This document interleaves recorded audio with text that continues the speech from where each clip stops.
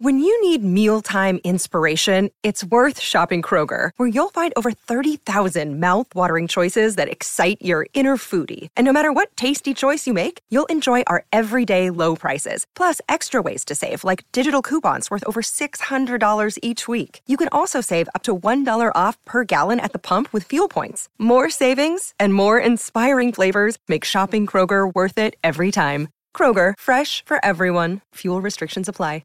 All right, it's a big day today in New York, primary day, all these congressional races. We have coverage all day long. I think later on tonight, Dominic Carter and my dear buddy Andrew Giuliani. But I go to the guy that I think knows local politics more than anybody else in this city. I mean that. Errol Lewis can hold his jock, and that is the great Frank Morano, other side of midnight. He just left here moments ago. Good morning, Frankie. How are you, pal? Good morning, Sid. There's always something very exciting about primary day. No matter how many campaigns you go through as an activist, as somebody that watches this stuff, as a volunteer, or as a commentator, when it's primary day and the polls are open, there's always something that's pretty exciting about this, especially when we're marking the 75th anniversary of Indian Independence Day. So it was very apropos that you had Indian food yesterday. I mean, could you sound like any more of a geek? It's always very exciting. Primary day in New York. Old, fat Democrats. Maloney and Nadler, two horrible people. But you're right. It is somewhat exciting. And it is important, too, thanks to that Indian food note, because we have these huge elections coming up in November. And certainly what happens today can be an omen of things to come. I want to start a race on Long Island that we are involved with here because of Peter King, and that's Andrew Garbarino. Now, this guy, Robert Cornicelli, running against him. I met with Danielle and Jen at a Yankee game about 2 months ago. He served this country proudly. He's a real conservative, one of those Joe the Box guys, America First Warehouse. And those guys kind of view Garbarino as a rhino because he used the word insurrection on his website to describe January 6th. Now, Peter King will fight this all day long, and Garbarino is probably going to win. But what are your thoughts on that specific race? Well, Garbarino's other problem in that district is the other I word, infrastructure. He voted for the infrastructure bill, which a lot of conservative activists aren't crazy about. But I don't see that race being competitive at all in the primary. See, most of the districts in the state and in the country are one-party districts. So usually it's either a Democratic district or a Republican district. You win that primary, the election's over. That's one of the rare districts in this state that's genuinely competitive. That's a purple district. Democrats could win it. Republicans. Garbarino is going to win that primary today pretty handily, and I think he probably hangs on to win the general election as well. Cornicelli certainly has a lot of support from the grassroots, but Garbarino has so much establishment support, he's going to have a much better ground game. So I'm thinking that he's probably already won that race. Can you bet these Garbarino. things on, can you go to FanDuel.com or DraftKings? Because you can bet, like presidential elections and I think gubernatorial elections as well, but they should put it all on there, all these races. Like, for example, I think the Nadler-Maloney race in District 12 would get a ton of betting action today, don't you? Yeah, well, you can go to predictit.org, and you could place your bets on Congress or U.S. Senate or any of these gubernatorial elections. So, cool. I mean, a race that has seen their betting fortunes shift a little bit is not in New York, but in Florida, where Charlie Crist is trying to get his old job back as the governor. He's in a competitive Democratic primary, and he was heavily favored to win that Democratic primary, but the betting markets are starting to show him going in the other direction. He's still going to win. I have history with Charlie Crist. It's funny. Way back when I was doing a sports show down in Miami. Right, and you guys used to tan together, right? That's right. No, I wasn't a Charlie Crist guy. I got a call from a young guy named Marco Rubio. And I swear to God, he goes, Sid, I listen to your show every day. My wife is a former Miami Dolphin cheerleader. I'm running against Charlie Crist and Kendrick Meeks for local office here in Miami. I'd love to come on your show. And over the next 2 or 3 months, I swear to God, Frank, I had Marco Rubio on about 3 or 4 times, and he won. And that moved his way towards a presidential run, who he is now. In fact, he was out with me and Bernie, Marco Rubio, about 6 months ago, and he talked about that, and he beat Charlie Crist during that run. But you're right, Charlie looks like he's going to win in a close race down in Florida today.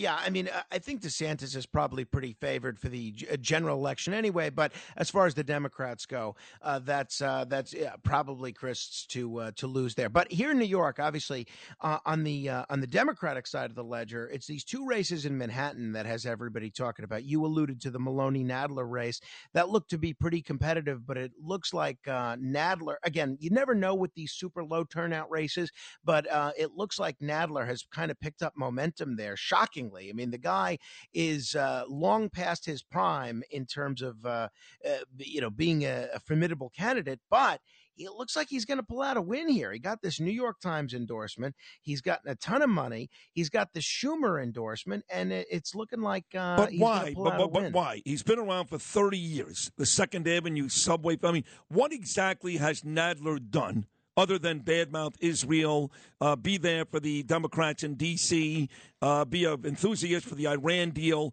What has Nadler done in this city that says he should continue to serve and win over Maloney today? You guys say something about her, but what about Nadler keeps this guy in office? You're not going to get me to defend Nadler's record, but I think he did try to play a role in the Trump impeachment and try to take some credit with Democratic primary voters in terms of the Trump impeachment, which in that district that goes over big. So it was interesting to see the debate that they had recently. Maloney had a few missteps. She basically told the truth about Joe Biden a couple of times in saying that she didn't think he should run again and didn't think he would run again. Nadler towed the party line, and the advantage Maloney has there in the current climate is the fact that she's a woman and has been one of the most prominent female elected officials for a long time. So we'll see where that goes. But that is going to be interesting. But if I'm betting Nadler there. But the thing to watch is not today, but tomorrow. I mean, Nadler is in horrible shape. There's no guarantee that he's even going to finish his term. So if he steps aside in the middle of his term, you could see a situation where you have Brad Hoylman, the state senator in that district, fill in for the remainder of his congressional term and get in a special election, and then have the return of Scott Stringer for the state Senate seat that Hoylman holds. Oh boy! But that's the other thing that's on the ballot today is these state Senate races, and very interesting strategy on the part of Eric Adams. Eric Adams has done something very unusual. He's endorsed about 10 establishment and moderate Democrats against the socialist candidates that are running for state Senate, including going against some of the Democratic incumbents. Now, very rare for an incumbent mayor to do that against incumbents of his own party, and very risky because if these guys all win, Adams has to go begging hat in hand to get his agenda passed in Albany on everything from mayoral control of school to taxes. So a lot of these state Senate primaries are not only a big test of the Democratic Socialists of America, they're a big test for how popular Adams is within the Democratic primary. Well, I like why he did it. He's doing it because of bail reform and crime in the city.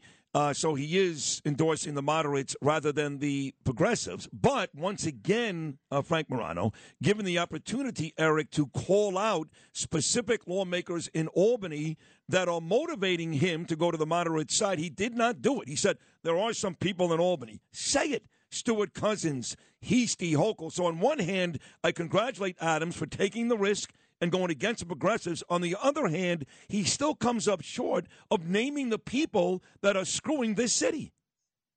Yeah, look, you're not going to get me to defend Eric Adams. I'm just pointing out how unusual it is for a mayor to go again's his own incumbents in his own party. I get it. And he's actually not just putting an endorsement out there for this candidate or that candidate. His PAC is giving thousands of dollars to some of these folks, and including a very controversial reverend who's running as the more conservative Democrat, who has a history of making a lot of anti-gay and anti-Jewish remarks. over the No shock. over the incumbent Democrat that's running there. On the Republican side, there's a few interesting Republican primaries. I think the Malliotakis primary in Staten Island is going to be sort of a landslide for her. The Republican primaries on Long Island, you mentioned Garbarino. I think Nick LaLota wins the Lee Zeldin seat. But the race in New York State on the Republican side that a lot of folks are watching is this Nick Langworthy, Carl Palladino race, which looks to be a squeaker. Palladino, who's done everything, not only in his career, but in this campaign, to be as controversial as can be. He's got a convicted sex offender running his campaign. He's made every controversial remark you can make. He's a jerk. It looks like Palladino is going to make is going to win this. I think he is going to win. He's a complete jerk off. I hate him. I really do. But he's going to win. I think you're right. But I want to move back to the Democrats. You mentioned that Nadler, what he's got going for him is that he was part of the impeachment process for Trump in the District 10 race. It's all we've heard from Dan Goldman, who seems like a shoo-in to win today, too, is, hey, I was there to impeach Donald Trump. Now, Trump came out with a funny endorsement of Goldman last week, but that seems to be working for him in his race in District 10. Well, I don't think Trump's endorsement is going to be what delivers it for Goldman. If any, it's the $4 million of his family fortune that Goldman has been able to spend on this race, and the fact that he's running against 12 other candidates. So I think that I don't think this is as much of a shoo-in as Goldman's money makes it out to be. You have Mondaire Jones, you have Yulin Yu, and you have Carlina Rivera, all of whom are trying to make an ethnic play. Mondaire Jones with the black vote, Yulin Yu with the Asians, Carlina Rivera with the Hispanic vote. But I think you're probably right that Goldman is going to squeak this out because of the money that's involved here. What about this? And that New York Times endorsement. Right, that helps him too. What about this District 17 race with Sean Patrick Maloney and Biaggi? What about that race? Very interesting. Alessandra Biaggi, former WABC intern, actually. She was an intern here 17 years ago on the Curtis and Kuby show, and the granddaughter, obviously, of the former Congressman Mario Biaggi. But I think Sean Patrick Maloney's going to win this one. Maloney's got a lot of establishment support. Biaggi is trying to solidify her place as the progressive challenger. She doesn't live in the district. She has no history of representing much of the district, and it doesn't look like the progressive coattails are going to help her on this one. I think Maloney wins. This is actually a district that I could see potentially even being competitive in the general election. It looks like Michael Lawler's the favorite to win the Republican primary in that district. I could see Lawler eking out a victory in the general there, actually. District 3, Tom Suozzi, who's got very, very poor Bernie and Sid history. Of course, he's out because he had that horrible run against Kathy Hochul for governor. And I guess right now they're saying Robert Zimmerman is the favorite to win that in Nassau County. What do you hear about District 3? Yeah, I would agree that it's probably Zimmerman. It's tough to know because you have other elected officials running, and you have a lot of people that have their kind of their corner of the world. But I would say it's between Zimmerman and Josh LaFazan, who's a Nassau County legislator there. But we'll see. Hudson Valley, Mark Molinaro became a good friend of mine years ago when he ran for governor. In fact, the day he lost, we made pizza together on Cross Bay Boulevard in Howard Beach at Aldo's Pizzeria with Eric Ulrich and a host of others. Now he's trying it again. And I know that the governor got involved in this because she was at a Pat Ryan rally last night when she told Mark Molinaro, along with Lee Zeldin and Donald Trump, hey, do me a favor, fly to Florida. You don't share our values. You don't belong in New York. That's pretty unbelievable. She actually said that. But this Molinaro-Ryan race, what do you see there? Well, so there's actually two races in that district today. You have the special election today to fill out the rest of Antonio Delgado's term between Molinaro and Ryan. The winner will go right to Congress right away. And then you also have the regular election, the primary, where Molinaro will face the winner of the Democratic primary. So if Pat Ryan wins, Pat Ryan's only holding this particular seat for about 4.5 months because Pat Ryan is actually running in a neighboring district in the primary. So Ryan's running in the special election in this district, and then he's running in a primary in the Colin Schmidt district. It's really interesting. But I think Molinaro is going to pull out a win in the special election, and I think he's going to be very well positioned for the general election as well to run as an incumbent. So are there any major upsets that you see here coming up today? Because it looks like when you look at the docket for later on today that it's pretty much going according to script, as you're pointing out here. Any major upsets that you keep an eye on today? I think if Carl Palladino is in a position to beat the sitting Republican state chairman after Carl's history of controversial remarks and the fact that he's got a convicted sex offender running his campaign, I think that's an upset. I don't think that's something that a lot of the experts would have predicted. So I think that could be a bit of a surprise. There's definitely a chance of an upset in this 10th congressional district, again, with these low turnout races and with 13 people running. It's sort of a crapshoot out of the top 5 candidates who's going to emerge on top. And I think these state Senate races where you have these 10 socialists running against the 10 more moderate Democrats, I think there's a lot of room for upsets there. And you could see a couple of incumbents lose, which in the New York State legislature, you have historically been much more likely to die than lose re-election. And I think you're going to see a few incumbents lose today. So give me the big picture, Frank Morano, on the way out. Big picture, what this means today, all these races for the politics here in New York State. Well, I think a couple of things. One, I think it's a reflection of, how wise the Court of Appeals was, not just from a legal perspective, but a political one, to throw out those original gerrymandered lines. Because with no gerrymandered lines, the people of the state are really getting what they deserve, which is competitive primary elections, where you would have never seen 2 competitive primary elections in Manhattan like this, in the Maloney seat and in the new 10th congressional seat. But you're also getting competitive general elections. This Lee Zeldin seat is competitive. The Garbarino seat is competitive. The Maliataka seat is competitive. The Sean Patrick Maloney seat is competitive. And when you have competitive elections, the big winner is the public. And we want these folks making the best case they can to the public, not having these lines decided in a smoke-filled room somewhere, or now it's a vape-filled room somewhere, where the public really has no say. This is exactly what we want. And I think what New York's done in throwing out these gerrymandered congressional lines, that could be a model for what other states should be doing. And no gerrymandering produces this kind of competitive election. That is a tremendous job, Frank. I mean, really, all kidding aside, you know this stuff from top to bottom. Excellent conversation. Great job. Thank you for coming on this morning, and we'll tune in later on tonight to hear the results. Thank you so much. Thank you, Sid. Happy Indian Independence Week. The tandoor chicken was spectacular. They have this bread, too. It's like a pita bread, but it's even better. And it's like really dipped in like butter. It's so delicious. I can't really emphasize how great Indian food is enough.